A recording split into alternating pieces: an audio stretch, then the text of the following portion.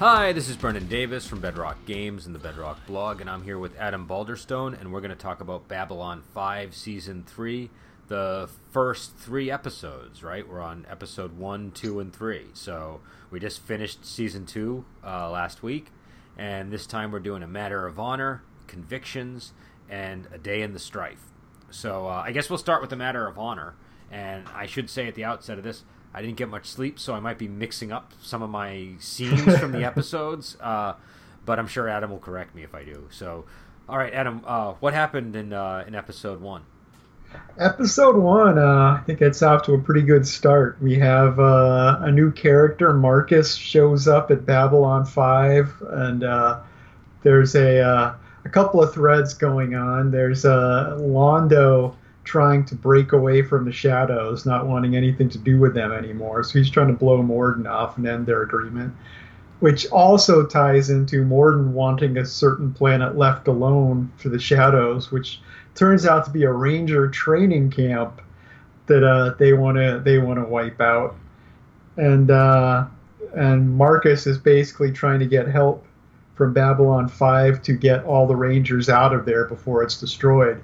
And which also leads further into another development, which is a new custom combination Vorlon-Minbari technology ship called the White Star that Sheridan now has access to. So he's having a starship at his disposal again makes him a very happy person. But yeah, those are the various threads going on here. So what did you think of this episode?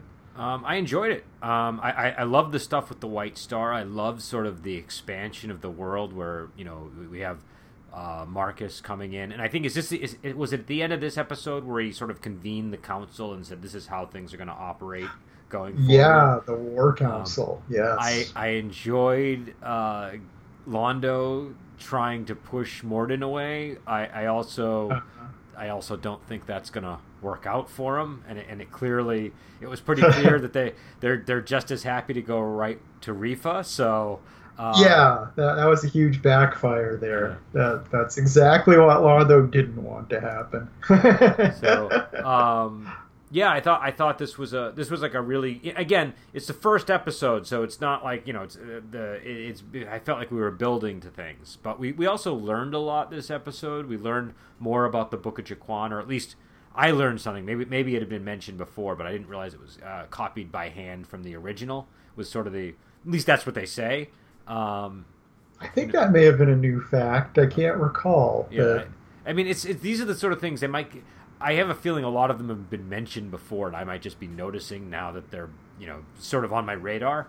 But I kind of like that. I was because the Book of Jaquan, it looks handwritten. And I was always kind of wondering about that. I'm like, well, he can't possibly have like an original text from that. I mean, I know he's an ambassador. That's Jaquan's copy. He wrote it himself. Yeah. But it's a cool prop. Definitely, yeah. I love the way the Book of Jaquan looks. No, I like the prop, but I like the explanation because otherwise you're left with either he's got an original, or he's got a really really old version for some reason by hand, or they don't have print technology for some reason. Or they have print technology and they've just chosen to, do it in the style of an old handwritten text. I liked that these are each copied by hand, and that's sort of part of the sacred nature of the writing. It seems that's a cool way to preserve it, and it's something that you still, you see that with the, like stuff like the Quran and stuff, where they still sometimes do the calligraphy type writing with it, and so it kind of felt like a real world type thing to me. But also I noticed that Ivanova was narrating the intro this time. New credits. I forgot to mention that. That's what did you think of the new opening? So here's the funny thing: who does the music to this? Christopher Franke from Tangerine Dream. Okay, because I've been having a very weird reaction to the music. When I first heard this song, I wrote down, this intro sucks. Like, that was my note.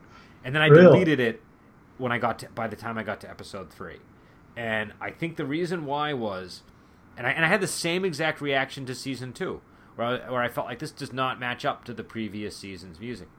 I think there's something going on with the volume, where I couldn't hear the melody or the bass line very well Yeah. until I heard it 3 times. And then by the time I got to the third one, I really enjoyed it. But I don't know why. It didn't sound like music initially to me. It just sounded like sound. And then I heard it after I got accustomed to it. No, I will say that I usually watch this show with like Sennheiser headphones on, like really super expensive headphones, and there are times where I do just listen to it on my TV speakers, and that the music sounds much cooler when you listen to it on the good headphones than when I just listen to it on my TV speakers. No, so I use a Bose, but the Bose is very low register, so it might not be picking up quite as much of the higher end stuff. And the thing that I seem to be missing out a lot was the melody. Like that melody line I was not picking up on. Like I heard music, it just sounded very low. And but I also was missing the bass line. So I don't know. I don't know what. I think it just might be a question of where they chose to put the settings, like how they mixed it. And it just seemed a little, I really think it should be more bombastic. Do you know what I mean? Like, not that they I think it is pretty bombastic. It comes through as very bombastic to me, but I don't know. I think the melody is bombastic. What I'm saying is the volume is not. It's not okay. Right. Okay. You wanted to be louder. I want to be able to hear the bombast, and I feel like I'm straining to hear it. Maybe it's my machine. Do you know what I mean? Maybe my computer is not doing it. But all that said, this has been a really long detour for very little dividends.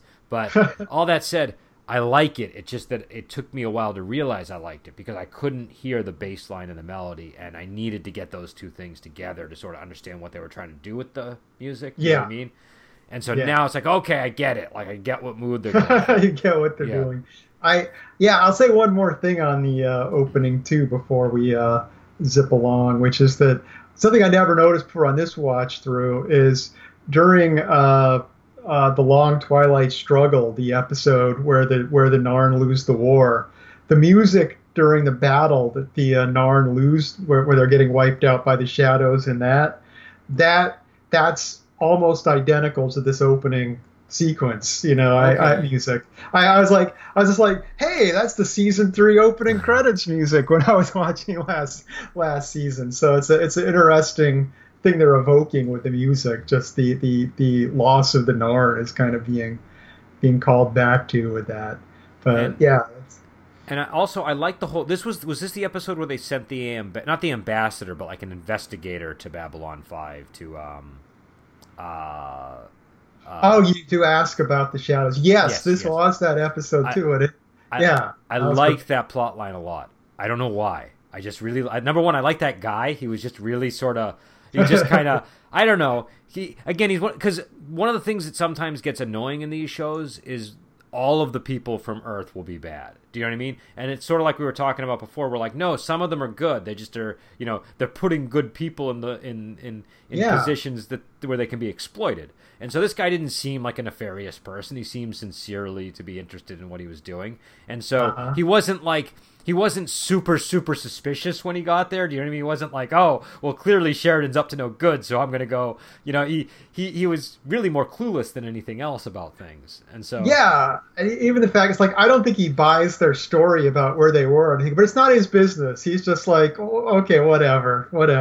It's like I like that too. And at first you're not sure. Early in the episode, you're not sure if he's going to be this jerk, but as the episode wears on, you're like, no, he's just the guy that's trying to find information. He's just efficient, wants to talk to people, and that's it. And he gets a little put out at when he gets stood up and stuff. But he just seems to be a good guy. But as soon as Garibaldi starts showing him around, it smooths it right over. Right? And I thought that I like how that ended, where he goes back to the senator, and you kind of knew this was going to happen because they shoot it in a way where Morden sort of comes in. You only see like his back, you don't see who he is, and you're like, well, it could only be more like who else? It's going to be him or like Bester. And so I like that development. I like that we now see, okay, the shadows have influence in a lot of places, and who knows, maybe that explains some of what was going on in the Grey Council, for example. I don't know, but there's now I'm wondering about that. It also going back to Morden's first episode. Something people wondered at the time is, well, how come Morden didn't talk to Sinclair at all? How come he didn't try to influence him? It's like, oh, he already had Earth. he wasn't. That was never a concern. It's like Earth was already in his pocket. So which makes sense. Him being them having human agents and all, but. But yeah, it's never been made explicit till now. And I really kind of like Morden's style. At first, I did find him perplexing, but then when they explained him more, I started to understand him. And I like when Londo is trying to, disentangle himself from Morden, and Morden, he just has a style about him it's not like it's very. It's a little bit sleazy and very sort of salesman-like. Do you know what I mean? He's got sort of a, he's always a little bit likable, no matter what he's doing, and he's I don't know. Again, my dad was a sales trainer, and this guy would have made a very good salesman. He's a very effective pitch man. But yeah, so I like that part of it. But I think the heart of the episode is obviously the White Star, and sort of trying to break that blockade for the Rangers, and I thought that was cool. It was kind of I guess it was number one, it reminds you that Sheridan is a really good tactician, and and so I thought that was a cool maneuver that they had him pull off in the. Yeah, I like the whole sequence in the Delenn notices that the shadows miss them, and she's like, well, they shouldn't be missing with their technology, and which Sheridan then picks up on. Oh, they want to follow us. They're trying to scare us away so they can see who they are, because we don't know who we are. Which also makes the shadows look smart, because they've said, oh, there's an unfamiliar ship, so it makes both sides look smart to an extent, rather than doing the typical thing shows do, where they make one side look smart by making the other side look completely idiotic, and I thought everything about that worked very well, and dramatically it worked too, because I really didn't know if it was going to work or not, because they were building up Sheridan's whole thing, where he's got his history, and I was like, well, maybe this is the moment where it all blows up in his face, and he's just super confident, and he's about to like really get a heavy dose of humility. Maybe Lanier's gonna die, or like half the crew will get wiped out or something. Like I didn't think that him and Delenn were in peril, but anything else could have happened.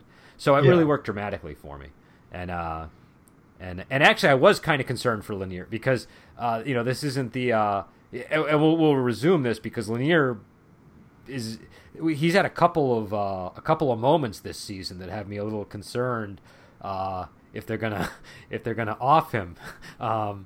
So yeah, and this was one of them. He's having a rough season so far. So I guess we should get into convictions next. Unless you had any other thoughts on this one. Actually, I do. Yeah. I like the scene with Londo talking to what was his name? To David Ndawi, which is where it comes up that Londo has never actually seen a shadow ship. It's kind of funny, because he's so tied to the shadows more than anyone. But yeah, it's like when he sees the ship, he's like, oh, that's the ship from my dream. It's like, so it's like he recognizes it, but not for the reason you think he would recognize it. I thought that was a very, very interesting development there. That kind of, I always have seen the show before. I kind of had forgotten that. Now it's just like, wow, that's right. No, I agree, because I thought when he did, I thought we were going to get this thing where a look of like Londo was going to start looking side to side and be like, no, I've never seen a ship like that, and instead he has this interesting moment. And he doesn't seem to fully realize the gravity of it. I really, really enjoyed that scene. I thought that worked well. And also, they mentioned the Minbari drink thing again, which I kind of like, because I know that came up when Lanier and Londo went to the bar together. Oh, and of course, mentioned that they go into psychotic rages, and I was wondering, is that never going to come up again, or are we going to hear from? Because that was a really interesting detail. but it's also the kind of detail in these shows that can sometimes get buried if they don't keep track of it. And so I was glad to see it reemerge. Yeah, I was wondering about that actually. Once again, it's something I detail I didn't remember. As soon as they got in the bar and the drinks were set down, I'm like, did they remember the alcohol thing? Is that going to come up? And yeah, and they did it. So good for them. But yeah, I think I'm ready to go on to Convictions now. So, okay. So this is sort of, I guess, the like the Speed episode of yeah, it was very, very 90s in that respect. But it was terrorism, but like 90s terrorism. Do you know what I mean? It was, yeah. We had a whole different relationship with it back then.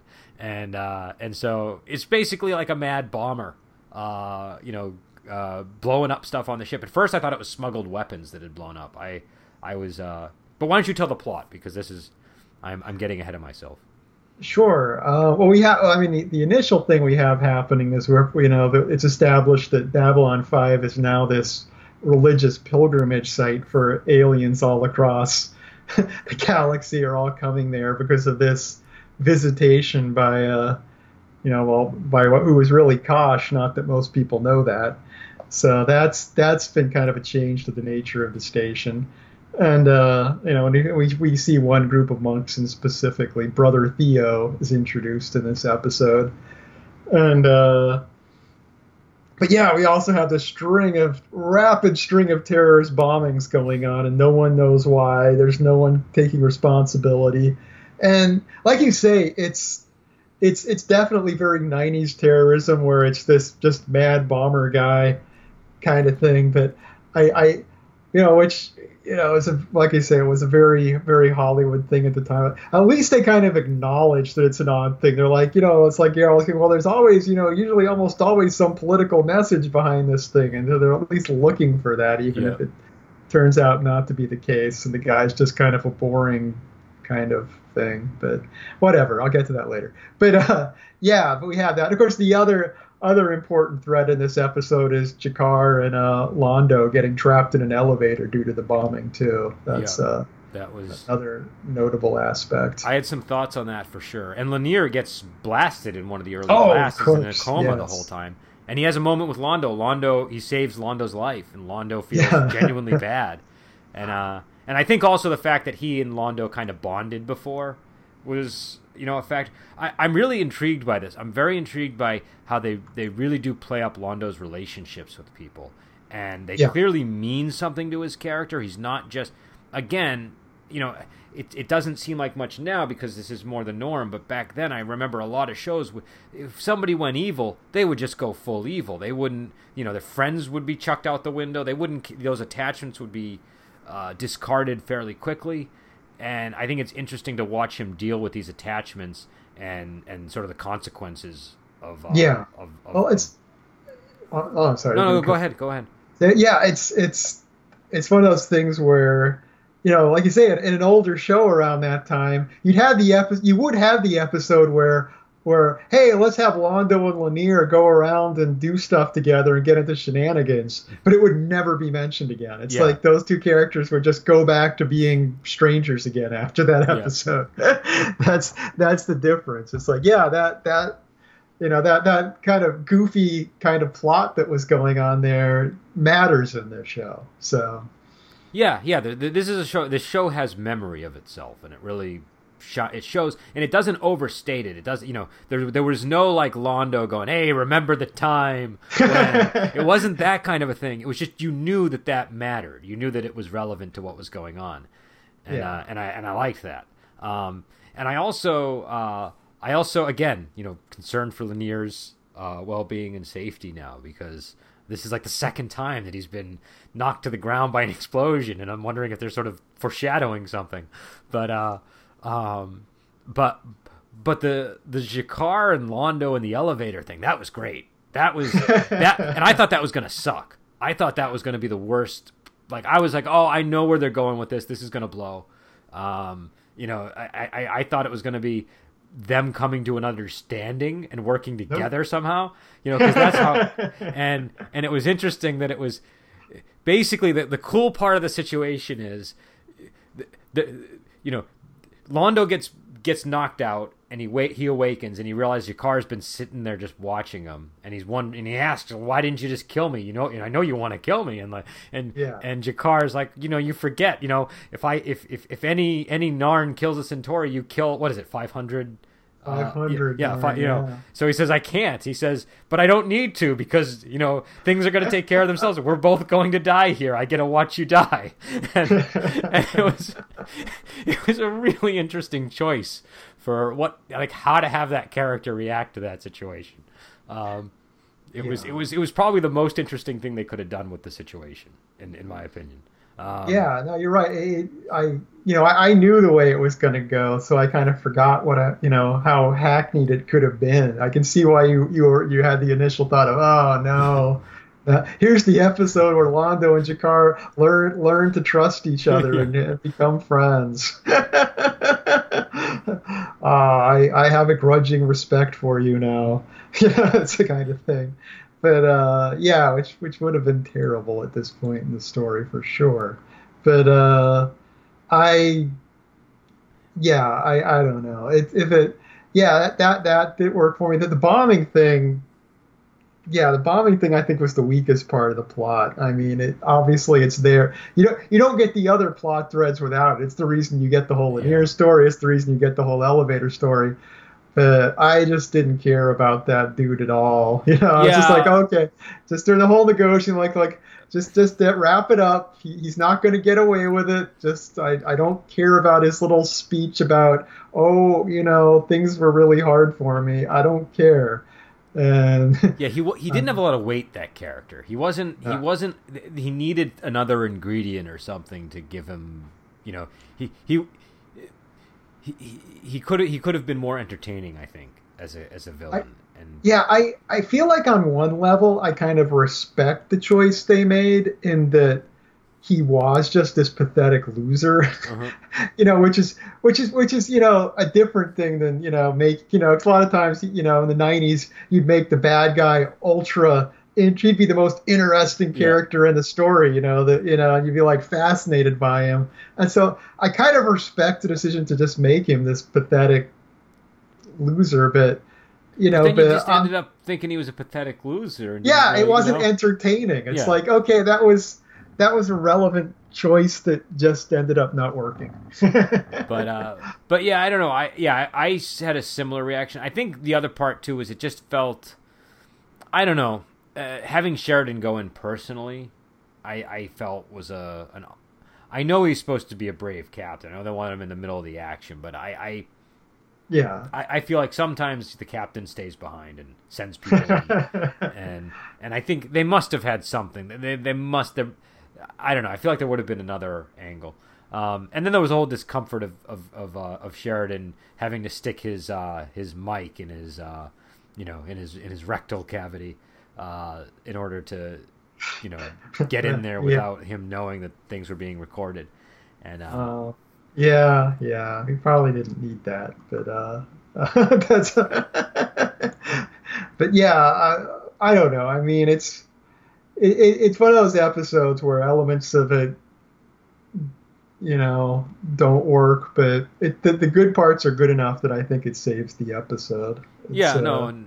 And I liked the Jakar and Londo parts. I liked the whole thing with Lanier, and I mean, even the bombing stuff was interesting. It's just when it got to the reveal, it became uninteresting. Do you know what I mean? Because they had those monks that were on board who helped them solve who it was, and I thought that was pretty cool. I thought the way that they solved the identity of the bomber was interesting. I liked that they brought the monks in.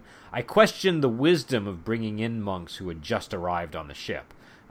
Given that they could have been involved in the plot. They could have been the bombers, But I thought it was cool. And I thought the monks were interesting. I was actually thinking the monks were going to be the ones behind it. That was sort of where my brain was going with the story.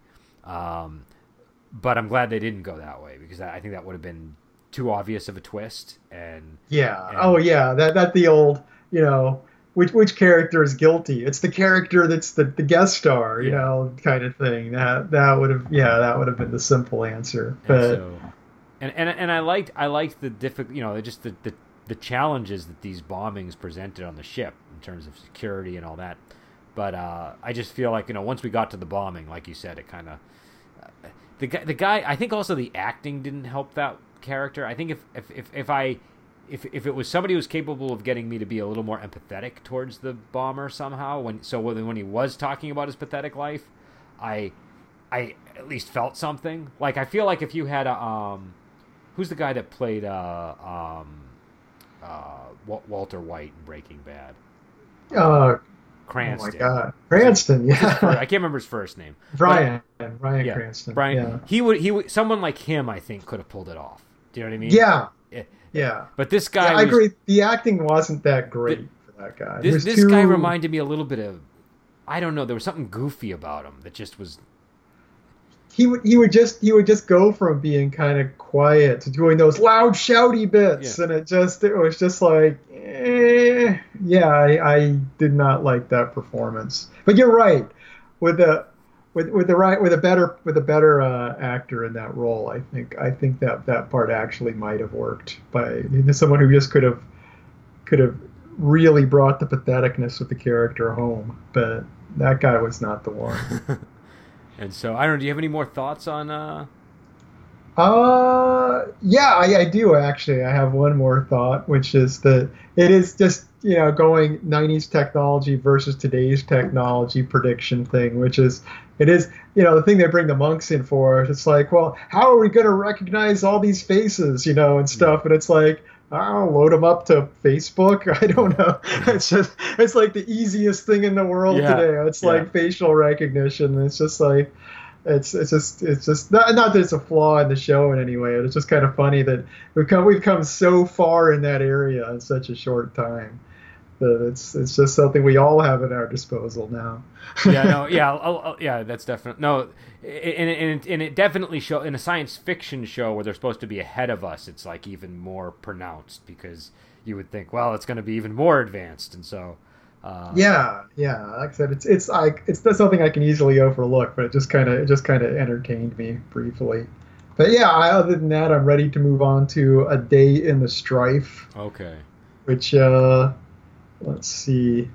Yeah, in this one, we get into I guess the two most significant big plots are this probe that shows up with a list of questions for them to answer to prove that they're worthy intelligent beings. And we also have the new a new Narn coming from their planet to take over Jakar's former position as the leader of the Narn there. And that was the most interesting plot, by the way, in my view. That was the most interesting plot. And and other than that, we've got the plot with the doctor. Good old Franklin's Stims plot line is kicking into full gear at this point now. It's but yeah, and of course Talon in the Narn plot too. We also have his bodyguards Talon, who was the episode was in the alien abduction episode. He comes back as a more fully fleshed out character. I think he gets a really good scene with Sheridan in this too. I like that scene a lot. Which one was? I was getting some of the names mixed up. Which one was he again? Talon. He's the one who's got the sword. And he's the one that meets with Sheridan, and they talk about their time being abducted together and bond over it. And he has the good line about Sheridan saying, I don't know what people would think if I showed up with a Narn bodyguard. My Earth Force superiors would think, and he's like, oh, they think there is a man who will live to be 100. But yeah, I like Talon. He is actually a recurring character, and it was good to see him back from just being a guest star. But yeah, I don't know. What did you think of the episode overall? I mean, I liked parts of it. I didn't like other parts of it. I enjoyed the whole political storyline with the Narn, and I liked how that played out. I enjoyed sort of seeing how Jakar's leadership among the Narn on Babylon 5 was preserved, and that the Centauri would basically sent this guy here. They had sent, was it Talon or Nafar who they had sent as the Nafar is the one they sent to be the new leader. Okay, yeah. So he's the one. He's kind of like he kind of has like a honey tongue type thing going on. But he's also a reasonable guy. Like he's making fairly reasonable arguments. He's not just being manipulative. No, I think he was acting in good faith through the whole episode, which is what makes it compelling. If he was some snake, the episode wouldn't work as well. Yeah, because basically the Centauri are like Londo. At one point, he brings Nafar in and he asks him how things are going, and he's doing this partly to break Nafar's spirit, which sort of ties in with the Veer storyline that we'll probably get into. But when he's talking to him, he says, "How are the executions going?" And you immediately are saying, "Whoa, what executions? Who's being executed?" And I realized, oh, it must be all of those Narn they said they were going to kill anytime a Narn kills a Centauri. And so I like that. That's number one. That's playing out. That wasn't just something that they said. That we're actually starting to see it, and that it's a direct result of some of the stuff G'Kar has been doing. So. So there's like blood on G'Kar's hands in a way, and the big question the episode is asking is, should G'Kar be doing this or should he not be doing this? And someone like Nafar is saying, look, we can't just let them, every time you blow up stuff and kill people, they murder more of our families, and you sort of think, well, clear like.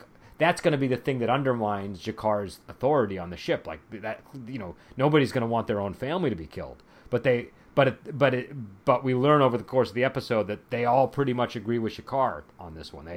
They understand that it's ugly, but they can't. They're going to have to sacrifice, Narn in order to win the war.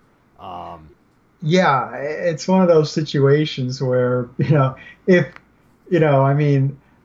all those guys on Babylon 5 are kind of part of the resistance, and it's like, hey, if that trick works getting G'Kar, they're just going to say, hey, if the rest of you don't, next week you're going to say, if the rest of you don't all come here and be arrested, we're going to kill your families. So it's just, it's kind of thing. Giving in would just get what they'd lose G'Kar, and then they'd continue to lose in that respect. And immediately after that scene, Londo turns to Veer, and Veer is, thinks he's been too harsh with this Nafar character, and Londo is basically like, look, this is the way it is. Like, we have to do this in order to sort of get so that we don't repeat what happened before with the Narn rising up and all that stuff. And it's clear he doesn't want to repeat history, but it's also clear that Londo understands that Veer does not feel comfortable with any of this, and Londo decides to ask Delenn to get. I think he wants to send him over to. Some kind of Minbar. Is Minbar where he's going? Yeah, to be the Minbar ambassador to Minbar is what he's trying to set up. And again, I thought that was interesting because I feel like we're seeing Londo go down this dark road, and they're not shying from that, but we're not. He's still got these human attachments that are not human, Centauri attachments, I guess, but attachments that are that make it more complex than him just being the super evil guy in the show. Go ahead. Yeah, it's like I kind of feel like at this point in the show that obviously Londo is doing lots of evil things. I feel it's like some degree I think it highlighted it during the first episode with Morden, where Londo's put himself in a position where he's already put these horrible people in power, and he can't just walk away at this point. It's not like, so it's like he almost has to keep being this bastard just so he's got any chance of changing anything, like doing the thing of sending Veer off to be, part of Minbar. So I'm not saying he's really a good guy or something, but I think there's definitely shading going on. No, there is, and there's the big question too of how much of that is also just for his own survival. Again, I think this stuff gets into some of the Claudius stuff. In the Claudius show, Claudius is the main character, and he's a good guy, but he doesn't stop a lot of evil because just out of survival, out of his desire to live. And he even says that like directly at a certain point. His mom reprimands him, and And I sort of get a similar sense here with a lot of what the stuff going on with Londo. But I guess what sort of touched me with that thing was sort of his relationship with Veer and how he's trying to prevent. He knows Veer is not going to survive. Like, I think he knows Veer is going to get killed if Veer sticks around, because Veer is going to open his mouth and Reef is going to have him executed somehow. Like, it just you can see it, and so he's protecting Veer. His conversation with Delenn was really good too. I really liked that scene a lot. Just wrapping up with, it's like, oh, I miss our talks. It's like we never talked. Well, and I like how he pivots suddenly when she says that. He sort of, he doesn't let that become a moment of weakness for him. And so. I thought that was interesting. She tried to reprimand him with that, and all she really did was strengthen his resolve in whatever he's doing. Do you know what I mean? She sort of isolated him further. So I thought that was intriguing. But it's interesting too how he pivots during the middle of the conversation too. He goes from oh, I'm doing this because Veer is just. It's a good move for him. I'm just looking out for his career and a promotion and so on. And then he for a while he starts to open up, and then then he kind of shuts down again. It's like, I just want Veer out of here. He's just this annoying guy. I want him out of my face. But and once again, it is something too. It is him calling in the favor that he owed Delenn too. So, which is an interesting thing. And I like her reaction to initially. He's like, oh, I'm going to call in my favor. She's like, oh, no, what's this going to be? But I think that's a really, really good development in the show on a lot of levels. And I did not like the probe plot. The probe plot was not my favorite thing in the world. It felt very Star Trek. And speaking of which, we got a Picard reference at the start of the episode. You told me that before I watched this episode, and I think I saw something because I was trying too hard to pick one up. But I misheard. I thought he said this. So Garibaldi was giving a story about something that happened to him on like some alien sector, and he said this Picard guy was following around and busting his chops. Maybe he said a different name, and I heard Picard. I don't know. I don't actually remember that part, so I can't say. We'll probably forget, but we'll try to check it between this and next episode and confirm or reject the hypothesis that there was a Picard reference. Because I was looking so hard for a Picard reference. There's the one point where Ivanova is talking to Corwin.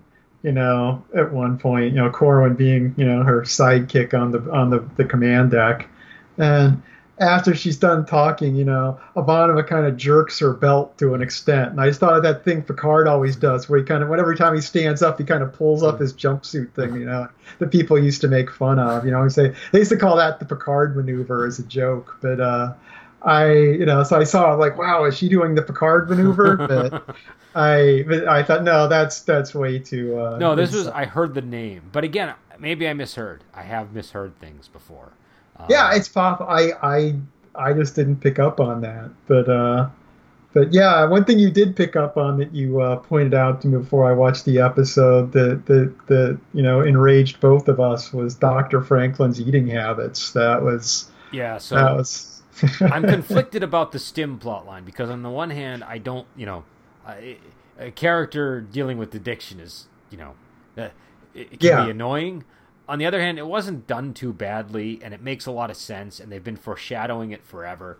So, I think it, like there was that other doctor who even mentioned, like you met that other woman who had a problem with stims herself, and that resulted in her, having to get that alien artifact to revive her career as a doctor. And so, I feel like this has been in the air for a long time, and they've been planting it. But I also feel like it sort of explains some of Franklin's behaviors. I don't know how far back this goes, but for a little bit of time at least, it explains some of the things he's been doing. And yeah, it does make sense for his character. Like I said, I'm not thrilled at having an addiction plot because it is such a thing. But yeah, and at least it's only like woven into the story. It's not like we're having a whole episode where we have to, this is all about Franklin this episode. That would be a killer for me. And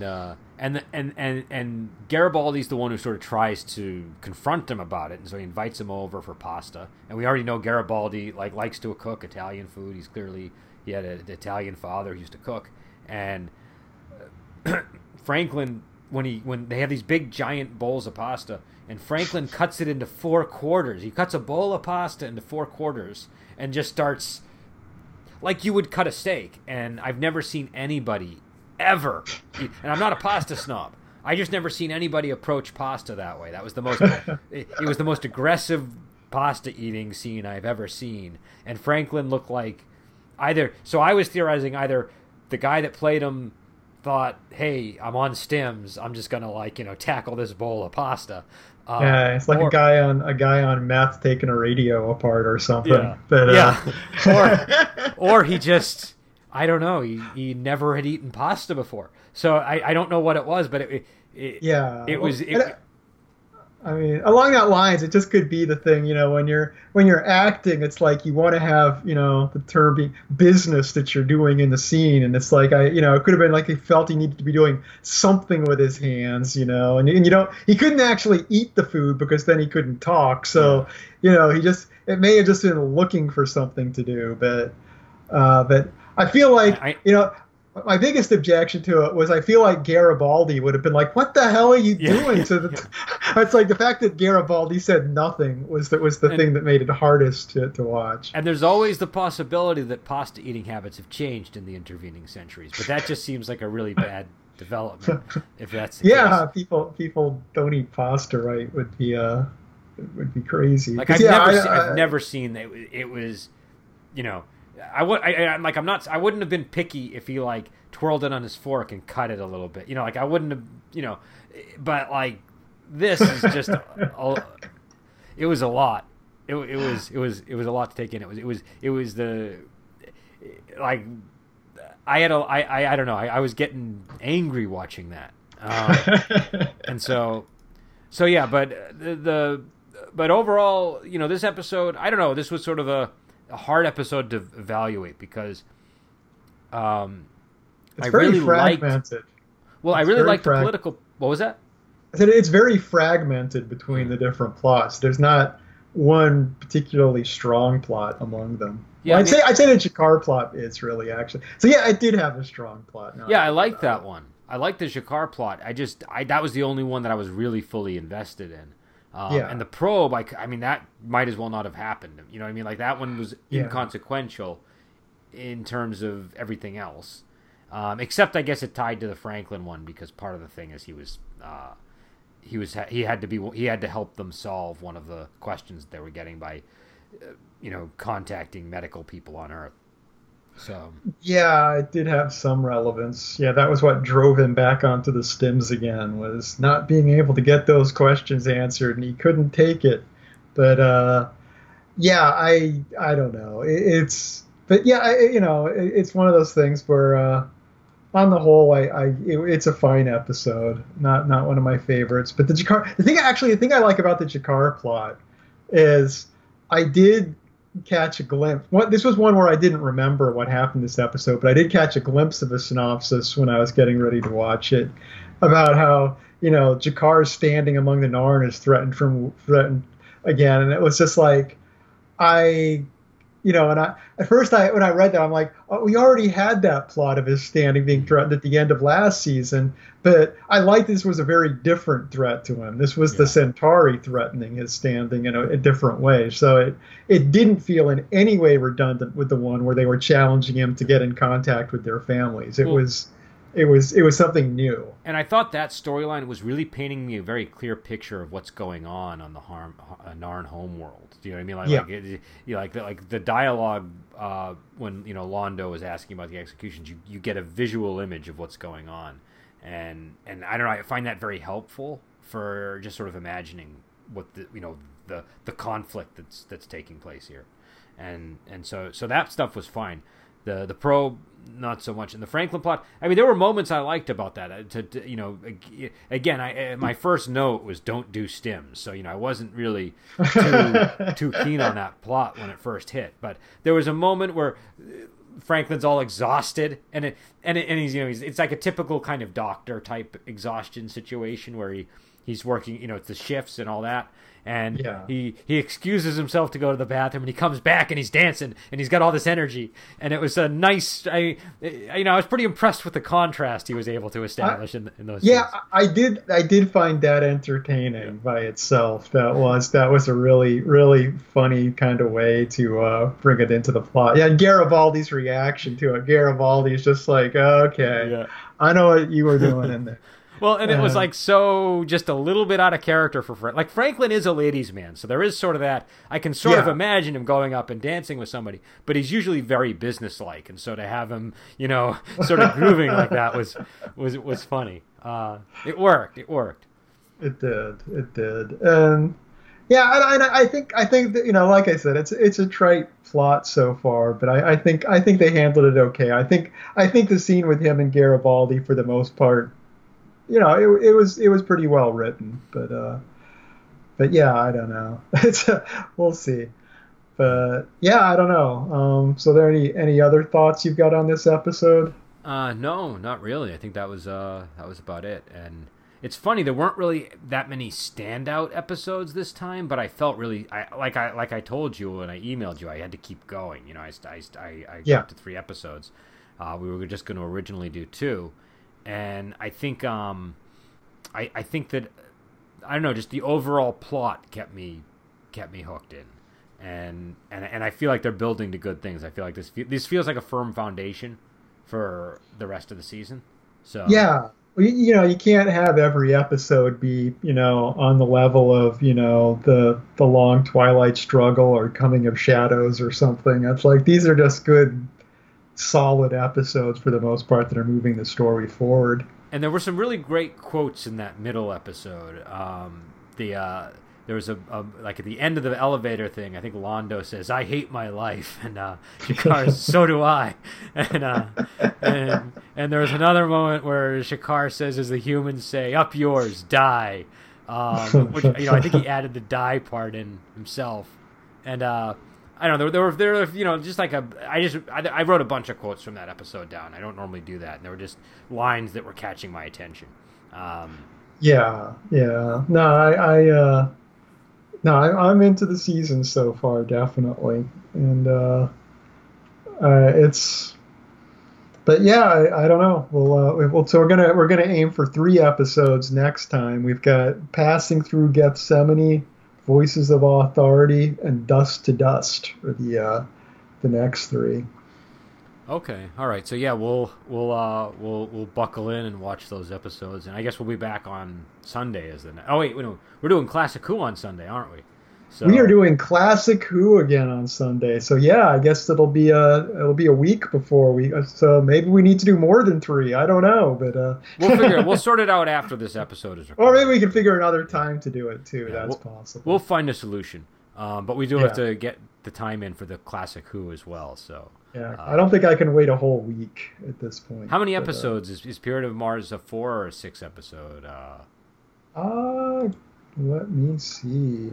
But yeah, so we have that coming up, and this Friday I think we have a movie picked, but I can't I don't have it on hand right now, and I think we also have a podcast of a session from of the Ogre Gate game, which I think people might be interested in checking out. And so I don't know, did you find out how many episodes there are on that one, or? 4 episodes. Okay, so that's manageable. That's manageable. That is. Yeah. So all right, so we're gonna head out, and we'll be back on. And until then, we will talk to you later.